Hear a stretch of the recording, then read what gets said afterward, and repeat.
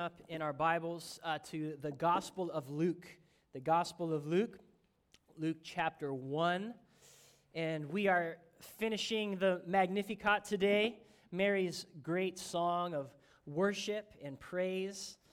We'll cover verses 51 to 55. As you're turning there, also, if any of you live in the Santa Barbara area, we want to have like a little rotation of vehicles to go pick up Westmont students. We have a couple already, but if you're interested in that, just send us an email. We have some big Christchurch magnet stickers to put on your car, so we'd love that. Luke chapter 1, verse 51 through 55. Last week, we saw the first half, and the title was The Songs We Sing. And really, this is just the songs we sing part 2. I mean, we're just continuing through her Magnificat, and we're going to be led in worship by a 13 or so year old Jewish girl under the power and inspiration of the Holy Spirit. So actually, let me just read the entire text for us, but we'll just cover verse 51 to 55. And Mary said, "My soul magnifies the Lord, and my spirit has rejoiced in God my Savior. For he has looked upon the humble state of his slave. For behold, from this time on, all generations will count me blessed. For the Mighty One has done great things for me, and holy is his name. And his mercy is upon generation after generation towards those who fear him." And our text now, verse 51, "He has done a mighty deed with his arm. He has scattered those who are proud in the thoughts of their heart. He has brought down rulers from their thrones. He has exalted those who were humble. He has filled the hungry with good deeds, with good things, and he has sent away the rich empty-handed. He has given help to Israel, his servant, in remembrance of his mercy, as he spoke to our fathers, to Abraham and his seed forever." And so one more time, God, we approach you. We ask for your help in understanding your word. Right now, what we are doing is probably our greatest act of worship today, to open our Bibles and to submit ourselves to you and your word, to listen to you, God, to conform our minds and our hearts and our lives according to your word by the power of the Spirit. So we ask that you would help us see what you have spoken to your people in your word. And above all, would you show us Christ? Christ, who is our hope, our salvation, and the one by whom and in whom we can conform our life to your word. Would you do that now and in Christ's name and for his glory? Amen. Well, there is one kind of grand lie in the world, and it pervades all of our culture. It's pervaded every culture throughout human history. It pervades entertainment. It pervades education. It pervades the sciences. That lie, Paul describes in Romans chapter 1, verse 25. He speaks of the world, and he says this: "They have exchanged the truth of God for a lie, and worshipped and served the creature rather than the Creator, who is blessed forever. Amen." That lie, that was the first lie of the serpent in the garden, to turn from worship to God, the true God, and to turn to some other creation. That is the lie. The lie that God is not worthy of our worship, that some other created person or entity or institution deserves our worship. And so we could hardly overemphasize the significance of what we're all doing right now. To gather every Lord's Day and sing and pray and open our Bibles and remind one another and ourselves of the truth. There is a God in heaven. He is worthy of worship. No one else is worthy of our worship. Some days you may just stumble in here, but as you hear your brothers and sisters proclaim worship, they're ministering to you. That's right. This is true. There is one God. He is worthy of my worship. Some days you may feel tempted, I don't really need to show up. I can watch from home. And what we are doing is robbing our brothers and sisters of the ministry of worship, of singing to one another about the truth. There is one God, and he is worthy of worship. 2,000 years ago, this God, uniquely broke into history. He took upon himself human flesh, and he did so through a miracle of a miraculous conception in the womb of a 13 or 14-year-old little girl. The Virgin Mary had God himself taken on humanity in her womb. And I love this. What did she do as a response? What was her first reaction? Well, she went to gather with some saints and she worshiped. As she was just processing, what does this mean? And she went to her cousin Elizabeth, and Elizabeth was filled with the Spirit and essentially prophesied a song over Mary and confirmed, yes, you have the Son of God in your womb. Mary was then filled with the Holy Spirit, and what did she do? She responded with worship. And so we have here in the Magnificat, that's the first word in the Latin translation, we have here a Spirit-inspired song from Mary, and she's truly a worship leader for us all, for all history. As she says in verse, 48, from this time on, all generations will count me blessed. And here we are, right, 2,000 years later, recognizing how God has blessed Mary and how she can lead us in what is true worship. And so last week, as we saw verses 46 to 50, we saw 7 marks of true worship. We saw it was personal, right? My soul magnifies the Lord. No one else can worship for you. We saw it was spiritual. My spirit has rejoiced. Worship is not primarily a place that something you do externally. It's not primarily going somewhere. Ultimately, it is done in our spirit. We saw worship was true. She's worshiping the Lord, God, the God of the Bible. We saw it was earnest. Those words magnifies and exalt are emotion-filled words. We saw true worship is habitual. My soul magnifies, present tense, the only present tense verb in this song, meaning worship is done every day constantly as we offer ourselves as a living sacrifice to God. We saw worship is humble, right? How ironic to come puffed up into the presence of God. And so she spoke of his mercy to her in her humility. And then finally, we saw worship is God-centered. And she gave us 3 attributes of God. We heard of his might. The mighty one has done a great thing. We heard of his holiness, and we heard of his mercy. That balance of that fear of God and his power and his might, and also his mercy towards us. God's greatness and his goodness. Now, in verse 51, she kind of takes a turn. She stops speaking personally. She stops speaking about God's character and his attributes. And what she does, and you could actually see it grammatically, is she lists 8 great works of God. She goes on to just declare the great deeds of God. And so what we see here is worship also should be proclaiming the great things God has done, the mighty works of God. And so we're going to walk through those 8 works, and we're going to let Mary lead us in worship. That's what we're going to do. We can make some observations, but really what we ought to do right now is hear afresh of the works of the God of the Bible. And we ought to join in with Mary and worship him. Now, as we approach this, I want to make one general observation.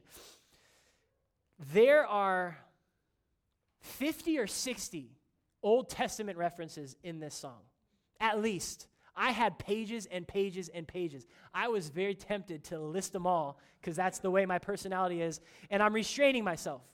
I'm listing maybe half of those as we go through it. But notice this. This is a 12 or 13-year-old girl who is so familiar with the scriptures that the Bible itself is forming her own worship to God. I mean, this is the way worship ought to be done, that we are so familiar with the Scriptures, with the words of Scripture, and also the themes of Scripture, and the wisdom of Scripture, and then as we have all of that stored up in us, that is what God brings out of us in worship. And it's just important also to recognize, it would be actually a fruitful thing to you to do. It may be a little difficult to get maybe the top 10 popular worship songs right now on the radio, whatever it is, and consider, do these songs conform to this pattern of Mary? Are they biblical? Do they proclaim the attributes of God? Do they proclaim the great works of God? Do they speak of God's holiness and his glory and man's sinfulness and need for a Savior? Do they speak of the bloody substitutionary death of Jesus? Do they speak of the salvation from the wrath of God? Do they speak of the defeat of Satan and sin and death? Do they speak about holiness in our own life and how we love to walk with God? Do they speak of eternity to come? That is the right standard as we consider worship songs. And I have to point out, we ought not to say, well, is it unbiblical? Because no one's going to write a worship song that says, all hail Satan and I don't worship Jesus. That's not going to sell on Christian radio. Our standard has to be higher than, is it unbiblical? And it actually has to be higher than, is it full of Bible words? We need to say, is it biblical in the fullest sense? Because as we will see, Mary's song is not just Bible words, it's full of the wisdom of God. It's full of the values of God, which are absolutely in distinction to the values of this world. Many worship songs today are simply the world's values with Bible words. And so we need to say, is this song biblical? And then you may think, well, that's kind of critical and harsh, and, should we really critique that person? Let's remember what worship is. We're not here to critique a person. We're here to worship the almighty, holy God of the universe. And we ought not to bring something to him that is not faithful to him. This is God's glory that is at stake. And so it's a good thing for us to examine our worship songs. Are they truly biblical in every sense of the way? And this song is. And so let's now look with Mary at these 8 deeds, great and mighty deeds of our God, and let's just worship our God with her as we do so. So number 1, she proclaims in verse 51 this: God has done a mighty deed with his arm. God has done a mighty deed with his arm. That word, has done a mighty deed, it's a Hebrew expression. It literally is to make strength with his arm.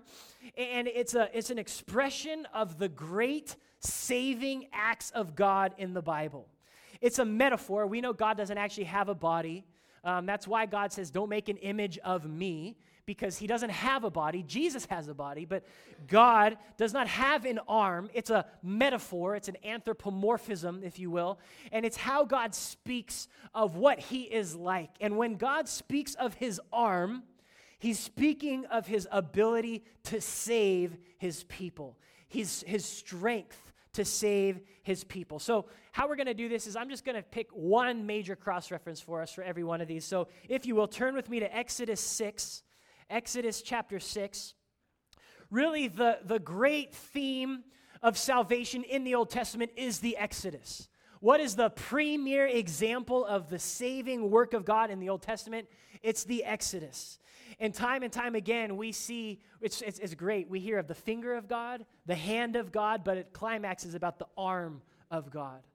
And remember, God came to Moses in the wilderness and says, you're going to go to Pharaoh. And Moses is like, who am I? And so he gives him some signs. And then he goes and he tells Pharaoh, you need to let my people go. And Pharaoh is thinking, who are you? And do you know what? You guys are just lazy. And so they double the labor of the Jews. And so it's a rough beginning. If you look at chapter 5, verse 19, look at the trouble Moses has got himself into. Then the foremen of the sons of Israel saw they were in trouble because they were told, you must not reduce your daily amount of bricks. When they left Pharaoh's presence, they confronted Moses and Aaron, standing there to meet them. And they said to them, may Yahweh look upon you and judge, for you have made us a foul smell in Pharaoh's sight and in the sight of his servants, to put a sword in their hand to kill us. Then Moses returned to Yahweh and said, and I just want to take a pause. We often look to Moses as like, leadership lessons from Moses. But really the leader in this story is God. The Savior in this story is God. Moses in this moment is thinking, what are we doing here? Look what he says, verse 22. Moses returned to Yahweh and said, "O Lord, why have you ever brought harm to this people? Why did you ever send me? Ever since I came to Pharaoh to speak in your name, he has done harm to this people. And you have not delivered your people at all." Moses speaks for us, right? That's how we often come to our God. But look at the response of God. Verse 1 in chapter 6. Then Yahweh said to Moses, "Now you shall see what I will do to Pharaoh. For by a strong hand he will let them go, and by a strong hand he will drive them out of his land." God spoke further to Moses and said, "I am Yahweh, and I appeared to Abraham, to Isaac, and Jacob as God Almighty, but by my name Yahweh I was not known to them. I also established my covenant with them to give them the land of Canaan in which they sojourned. Furthermore, I have heard the groaning of the sons of Israel because of the Egyptians are holding them in slavery, and I have remembered my covenant." In verse 6 here we are. "Say therefore to the sons of Israel, I am Yahweh, and I will bring you out from under the hard labors of the Egyptians, and I will deliver you from their slavery. I also will redeem you with an outstretched arm and with great judgments." And we go on to see that arm of the Lord extended in judgment against Pharaoh and the Egyptians, and yet saving his people, bringing his people to himself. And again, we could go, it was a very worship-filled experience for me. A great Bible study for you is this. Go study the arm of the Lord throughout the Old Testament. Just go read through those passages, those stories, those verses. That's what I did. It was so full. I had a whole page of examples where we could see the arm of the Lord. But I just want to, you don't have to turn there, but I want to just read one prime kind of like it climaxes in Isaiah 52, and I want you to hear this. Because this is a metaphor, a picture of the saving work of God, but it's not complete in the Exodus. There's going to be another great act of salvation in the Bible. And Isaiah prophesies of it in Isaiah 52 and 53. Isaiah 52 says this, "Yahweh has bared his holy arm in the sight of all the nations, that all the ends of the earth may see the salvation of our God." And then in verse 13, listen to what he says. How is he going to do this? "Behold, my servant will prosper. He will be high and lifted up and greatly exalted." And he goes on to describe this man, the servant of the Lord. And we come to chapter 53, "Who has believed our report? And to whom has the arm of Yahweh been revealed?" And then in detail, chapter 53 goes on to detail the life and death and resurrection of Jesus. And so as we get to Luke 1, we can flip back to Luke chapter 1. What is Mary referring to? What is in her mind, humanly speaking? Remember, inspiration is not, Mary doesn't become a robot and she has no idea what she's saying. She has a thought in her mind when she says in verse 51, "He has done a mighty deed with his arm." What deed is Mary thinking about? Is she thinking about the Exodus? Is she thinking about other acts of salvation? Do you know what she's thinking about? Verse 49, "The mighty one has done great things for me." What is she thinking about? What is this great deed God has done with his arm?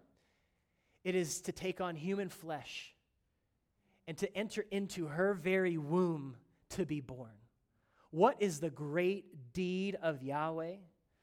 It is the incarnation of Jesus and the life of Jesus and the death of Jesus and the resurrection and ascension and rule of Jesus. If we want to see the power and the might and the arm of our God most clearly on display, we ought to look to Jesus. That is where we see the power of God. That he is the arm of God, so to speak. And it's mind-boggling. Again, this is not the wisdom of this world. Because to the world, God becoming a cell, a single cell in a woman's uterus, God becoming a poor human carpenter for 30 years, God hanging, being tortured to death on a cross, God in human flesh died and buried. What is this power? What is this power? And yet we know that the gospel is the power of God unto salvation for those who believe. God's power is not the power of this world. It's a stumbling block to the Jews. It's foolishness to the Greeks. It sounds absurd to the wisdom of this world. Yet Christ crucified, Christ risen is the very power of God. That sin would be atoned for, that the wrath of God would be placed upon Christ and not us, that death and Satan and sin would be defeated. And so Mary understood that the great saving act of God is displayed as God took on human flesh and is in her very womb in that moment. That is the mighty deed Mary is thinking about. And I just want to say, by way of application before we move on, God's arm is not shortened. God is still able to do all he desires to do. He's able to save you in your sin if you have yet to turn to Christ. He's able to save your unbelieving family members or those you go to school with or work with or live next to. His arm has not been shortened. The almighty God who sustains all things is able to save. Number 2, and we'll pick up a little bit here, but that one was a good one. Number 2, God has scattered those who are proud in the thoughts of their heart.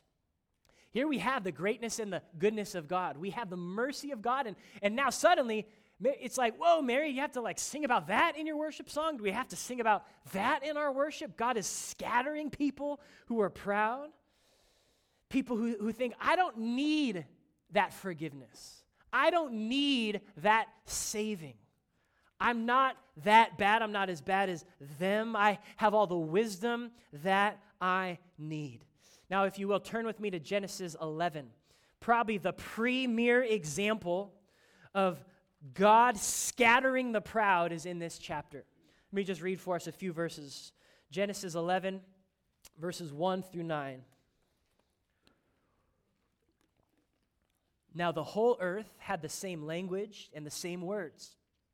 And it happened as they journeyed east, they found a plain in the land of Shinar and settled there.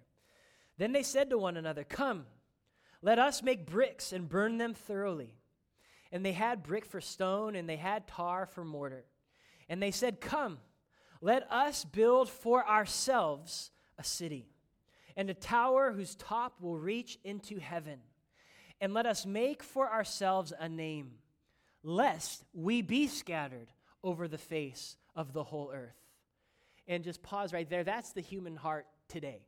This chapter speaks of the human condition, of the desire of those who are in rebellion to God to gather, to consolidate resources, to unite, and to display, look at us. Look what we can do. So verse 5, then Yahweh came down, again, this is anthropomorphic type language here. Then Yahweh came down to see the city and the tower which the sons of men had built. And Yahweh said, "Behold, they are one people, and they all have the same language. And this is what they've begun to do. So now nothing which they purpose to do will be impossible for them. Come, let us go down there and confuse their language so that they will not understand one another's language." So Yahweh scattered them there from over the face of the whole earth, and they stopped building the city. Therefore its name was called Babel, because there Yahweh confused the language of the whole earth, and from there Yahweh scattered them over the face of the earth. There's no greater folly than taking your stand against God. Pride is a fool's errand. Proverbs 29:33, a man's lofty pride will bring him low. God doesn't even need to do it. Your pride will bring you low. but we know God actually personally intervenes as well. God opposes those who are proud in the thoughts of their hearts. Thomas Watson, a great Puritan, said, "It is better to meet God with tears in your eyes than weapons in your hands." It is a fool's errand to lift yourself up against God, against his word, against his commandments, as if you know better than God's design for human sexuality or gender or marriage or what a church should be or what evangelism should be or what does predestination mean. I mean, as if we could puff ourselves up against God and his word. It is a fool's errand. And so Mary worships and sings a warning for us all. Repent of your pride. Humble yourself. If you will not, God himself will oppose you. God will scatter those who are proud in the thoughts of their heart. And maybe one comfort for us, I know there are some of us who are in circumstances in life right now where there are proud people opposing us, proud coworkers, proud governments, proud family members. And we ought to remember God will oppose them. We don't need to do that work. We can be patient. We can wait on the Lord. We can pray. And God will humble the proud. Psalm 37 was a psalm that the Lord used for me in some difficult seasons of life. And it says, "Fret not." Don't get worked up about other people's pride. God will take care of it. You be humble. You be faithful. You delight yourself in the Lord. God will do what God will do. And I've lived a short life, and I can testify I have seen God do that. And so we can take refuge that God opposes the proud. We don't need to be the ones to judge and call out. I mean, we can speak truth for sure, but just know this, God is the one who opposes the proud. And what we ought to do is humble ourselves, right? And humble our proud thoughts. Because though we may be sons and daughters of God, he loves us and will oppose the pride in our life for our good. And so we ought to humble ourselves so that we don't need to be scattered by him in the proud thoughts of our own hearts. Number 3, she kind of ties in a similar thought. She says this in verse 52, "He has brought down rulers from their thrones." And again, this is such a great statement full of Old Testament allusions. The Old Testament is the story of God bringing people down from their thrones and appointing those whom he will and tearing them down, his own people and the nations itself. And so I want us to read, if you will, turn with me to Daniel chapter 4. Daniel, it's a little hard to find. It's after Isaiah and Jeremiah and Ezekiel. Daniel chapter 4.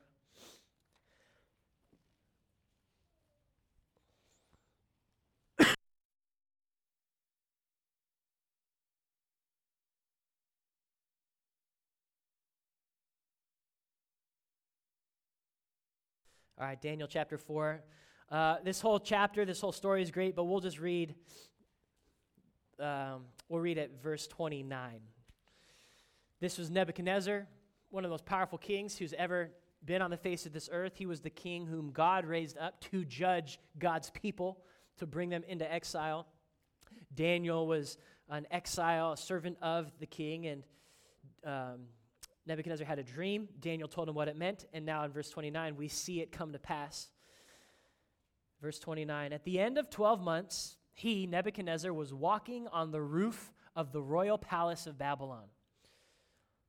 The king answered and said, 'Is this not Babylon the Great, which I myself have built as a royal house by the strength of my power and for the glory of my majesty?' While the word was in the king's mouth, a voice came from heaven, saying, 'King Nebuchadnezzar, to you it is said, the kingdom has been removed from you, and you will be driven away from mankind, and the place of habitation will be with the beasts of the field. You will be given grass to eat like cattle, and 7 periods of time will pass over you until you know that the Most High is the powerful ruler over the kingdom of mankind and gives it to whomever he wishes. Immediately, the word concerning Nebuchadnezzar was accomplished. He was driven away from mankind and began eating grass like cattle, and his body was drenched with the dew of heaven until his hair had grown like eagle's feathers and his nails like birds' claws. But at the end of those days, I, Nebuchadnezzar, lifted up my eyes toward heaven, and my knowledge returned to me, and I blessed the Most High and praised and honored him who lives forever. For his dominion is an everlasting dominion, and his kingdom endures from generation to generation. And all the inhabitants of the earth are accounted as nothing. But he does according to his will in the host of heaven and among the inhabitants of the earth. And no one can strike against his hand or say to him, "What have you done?" At that time, my knowledge returned to me. My majesty and splendor were returned to me for the glory of my kingdom. My high officials and my nobles began seeking me out. So I was reestablished in my kingdom, and extraordinary greatness was added to me. Now I, Nebuchadnezzar, praise, exalt, and honor the King of heaven. For all his works are true, and his ways just, and he is able to humble those who walk in pride. You know, when we think about politics today, I think maybe too many of us think about it too much. Maybe some of us don't think about it as much as we should. But there's a key truth that the Bible proclaims over politics right now. God is the sovereign one. That is the absolute most true political statement you will ever hear. God is the sovereign one. And he has a king. And he has set his king on his throne in heaven. His name is Jesus. He is the King of kings. As Revelation tells us, he is the ruler of the kings on earth. He's sovereign right now over the United States of America, over North Korea, over Mexico and Canada, over every kingdom. He is their king, whether they know it or not. And I'll just read to you a wonderful warning that a king, David, wrote in Psalm 2, we think. He wrote it. Someone wrote it. Why do the nations rage and the peoples meditate on a vain thing? The kings of the earth take their stand, and the rulers take counsel together against Yahweh and against his anointed, saying, "Let us tear their fetters apart and cast away their cords from us." Isn't that our culture right now? Mocking God and his ways as fetters, proud in what we can produce. But there's someone else who's laughing. Verse 4, he who sits in the heavens laughs. This is worship. You guys worship this way? The Lord mocks them. Then he speaks to them in his anger and terrifies them in his fury, saying, "But as for me, I have installed my king upon Zion, my holy mountain. I will surely tell of the decree of Yahweh. He said to me, 'You are my son. Today I have begotten you. Ask of me, and I surely will give the nations as your inheritance and the ends of the earth as your possession. You shall break them with a rod of iron. You shall shatter them like a potter's vessel." The kings are accountable to God. Even now, their hearts are like water in his hands, and he directs them wherever he wishes. Sometimes it's to foolishness and to folly. Sometimes it's to wisdom and blessing for their people. But what every ruler ought to know, and truly part of the church's responsibility in culture, is to remind our government of this truth. There is a day of reckoning for the kings of this earth. They will stand before Jesus on his throne and give an account to him for how they ruled their kingdoms. And together, we can rest in that truth right now. We can rest that he is sovereign right now. But as Isaiah 9 prophesies of the Messiah, the government will be on his shoulder, and I can guarantee you that there will be a day in history on this earth when every kingdom will bow to Jesus and his sovereign reign. That's a bit of eschatology for you, but it's in the Bible and it's worth studying. Jesus will reign upon this earth, not just spiritually and not just from heaven. He will make every nation bow to him. He will rule them politically with a rod of iron. God is sovereign over the kings and kingdoms of this earth. And what do we do with that thought? We worship. We don't fret when our kingdoms rise and fall. I mean, it's understandable, humanly speaking, to regret the downfall of kingdoms and their history. That's what the people of God experienced, as their own kingdoms were ruined. If you read Jeremiah, it's just a lamentation against the folly of his people. But we can know that he is the King of kings. He is making all things new, and the day will come when truly this is a new heaven and a new earth, and he will reign and rule perfectly forever. And so we can put our hope that God is sovereign over the kings of this world. And remember, Mary is singing this under Roman oppression in Israel. And her hope is still, this is who our God is. And so we ought not to run from politics, but we just need to have biblical politics. God is king. Number 4, as we see in Luke chapter 1, verse 52, he closes with this brief sentence. She closes with this brief sentence. He has exalted those who were humble. Here she's quoting from 1 Samuel 2. This is Hannah's song. If you just want to read that, it's a wonderful backdrop to this song. We think it's likely Mary had been meditating on 1 Samuel 2, 1 through 10, the song of Hannah. In particular, before she sang this song, there's so many allusions to it and the patterns of it. And we see that God lifts those who are humble. Remember Hannah? She couldn't have a child, and at that time, polygamy was normal, and so she had this rival. Her husband's married to another woman, and she got mocked because she couldn't have any children, and yet Hannah humbled herself before God and prayed, and God blessed her with a child. Do you remember Esther? Remember Esther? Just a forgotten nobody girl in Jerusalem or in Israel, and yet she was chosen to become the queen. How did that happen? He has exalted those who are humble. Remember Mordecai, her uncle. He was just a normal servant. Suddenly, he, by the end of the story, becomes like the prime minister of the king. How did that happen? Well, God did that. The Magnificat is proclaiming the reversal of worldly values. The Magnificat is saying everything this world values is going to be turned on its head. Those kings, those powerful ones, Rome and Caesar and these wealthy who can take care of themselves, you know what? All of that is going to be removed, and the humble and the needy who trust in their God will be exalted. This is a worship song that is filled with the wisdom of the Scriptures and not the wisdom of this world. And so we can, even if you want to study later, I would just encourage you, go read the Beatitudes in Luke 6 and Matthew 5 and see the values of the kingdom of God that are radically different than what we would say this is the way to be. Let's move on. Number 5 in verse 53. He has filled the hungry with good things. He has filled the hungry with good things. Our most prominent example there would be the Exodus in the wilderness, and you have millions of people there in a desert with no food and no water, and we saw God's ability to provide for them.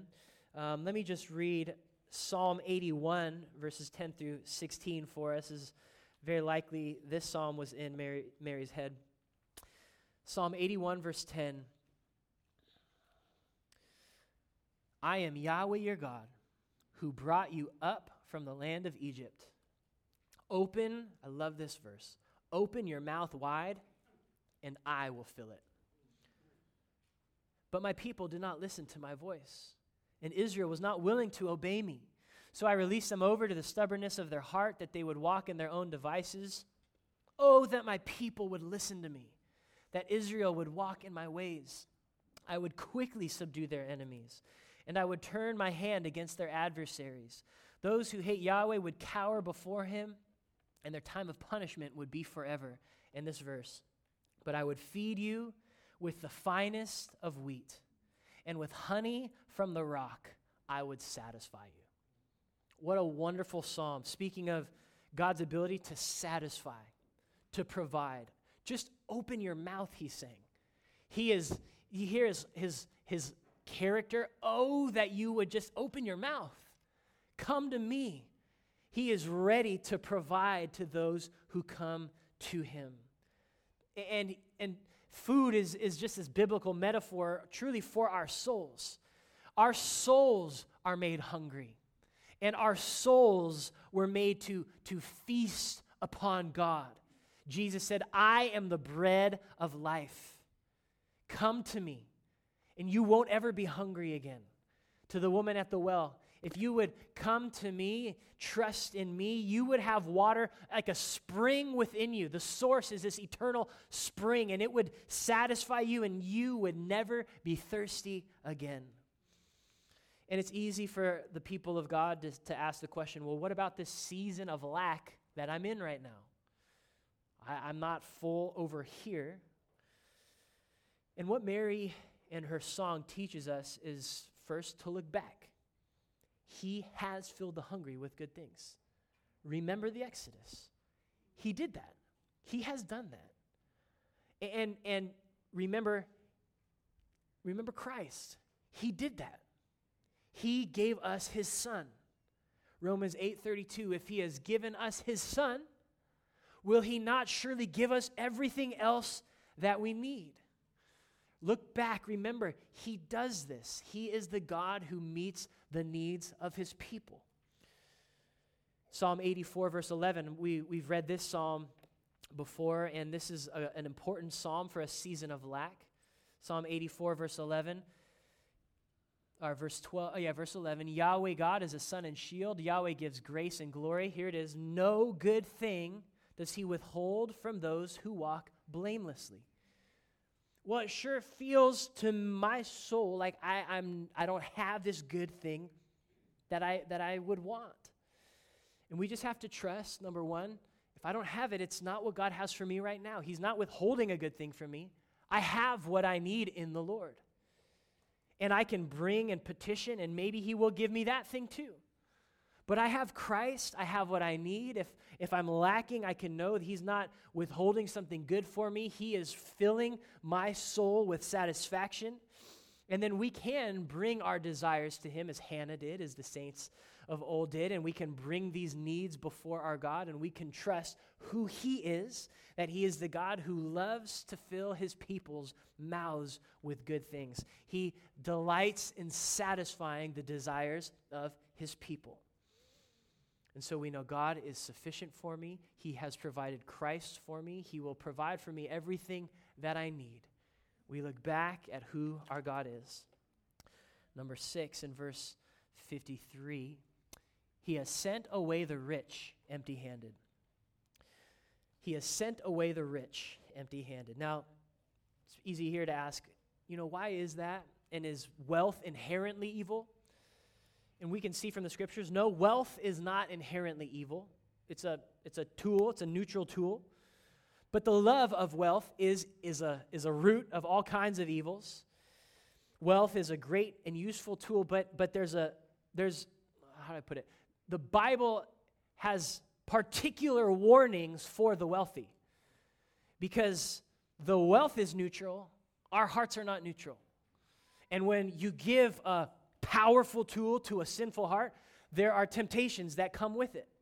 And so the Bible warns us often, warns the wealthy often, of the temptation to trust in their wealth. Look with me at Luke chapter 12. This is a great way Jesus puts it. Luke chapter 12, you know the parable of the rich fool who was wealthy, and what did he do? He just invested his wealth to make more wealth, and he tore down his barns and his storehouses, and he built more barns and more storehouses. Verse 20 says, God said to him, "You fool, this very night your soul is required of you. Now who will own what you have prepared?" And then here's the key verse, ready? "So is the one who stores up treasure for himself and is not rich toward God." That's the phrase. Not rich toward God. The danger is in obtaining wealth for ourselves, and not being rich toward God. We know there are righteous, wealthy people, but there's over and over, and especially we'll see it in the Gospel of Luke, a particular warning Jesus keeps giving to the wealthy. How hard it is for the wealthy to enter the kingdom of God. Why is that? Because our wealth, it meets just about every need that you can imagine. And so what does wealth provide? It's an ability to provide for ourselves. And so the temptation is, I don't need God. I have all that I need. And so it's difficult to be rich toward God when we have all that we need. And again, the Bible goes on to say, no, just tell the wealthy, be rich toward God. Be generous. Don't esteem yourself too high. Church leaders, don't favor those who are wealthy. Remember to be rich toward God. And again, this whole section here is Mary just reversing the values of this world. When Christ came, as he's establishing his kingdom, we see God flipping the values of this world on its head. Now we have two more, and they're very closely related, and we'll go quickly through them. Number 7, he has given help to Israel, his servant. He has given help to Israel, his servant. An incredible truth of the Bible is that the Almighty God, who has all that he needs, loves to help his people. He loves to condescend and help his people. Let me read this passage that we're familiar with, Isaiah 41, verses 8 through 10. Isaiah 41, verses 8 through 10. But you, Israel, my servant, and all those words are in her proclamation. But you, Israel, my servant, Jacob, whom I have chosen, seed of Abraham, my friend, you whom I have strongly taken hold of from the ends of the earth, and called from its remotest parts, and said to you, you are my servant. I have chosen you and not rejected you. Do not fear, for I am with you. Do not anxiously look about you, for I am your God. I will make you mighty. Surely I will help you. Surely I will uphold you with my righteous right hand. God is a helper of his people Israel, as she goes on to say, in remembrance of his mercy. God does not forget his people. God does not forget his mercy. If you read the Old Testament, Israel always forgot their God. But God does not forget his people, and he does not forget his mercy. Again, even in Roman rule, where's our king? Where's our Messiah? Where's our kingdom? Mary is reminding her people, right now, as the Son of God is in my womb, he has given help to Israel, his servant, in remembrance of his mercy. 400 years, no prophecies. The kingdom is just declining, and yet he has given help to Israel, his servant. And then verse 8, as she ends in number 8, verse 55.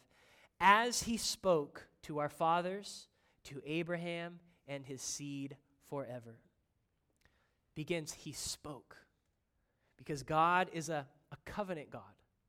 He makes promises. God binds himself, his very character, his essence, his nature. He binds himself to his people. And he makes promises to the fathers, to Adam, to Noah, to Abraham. To Abraham and his seed, to Isaac, to Jacob, to the 12 tribes of Israel.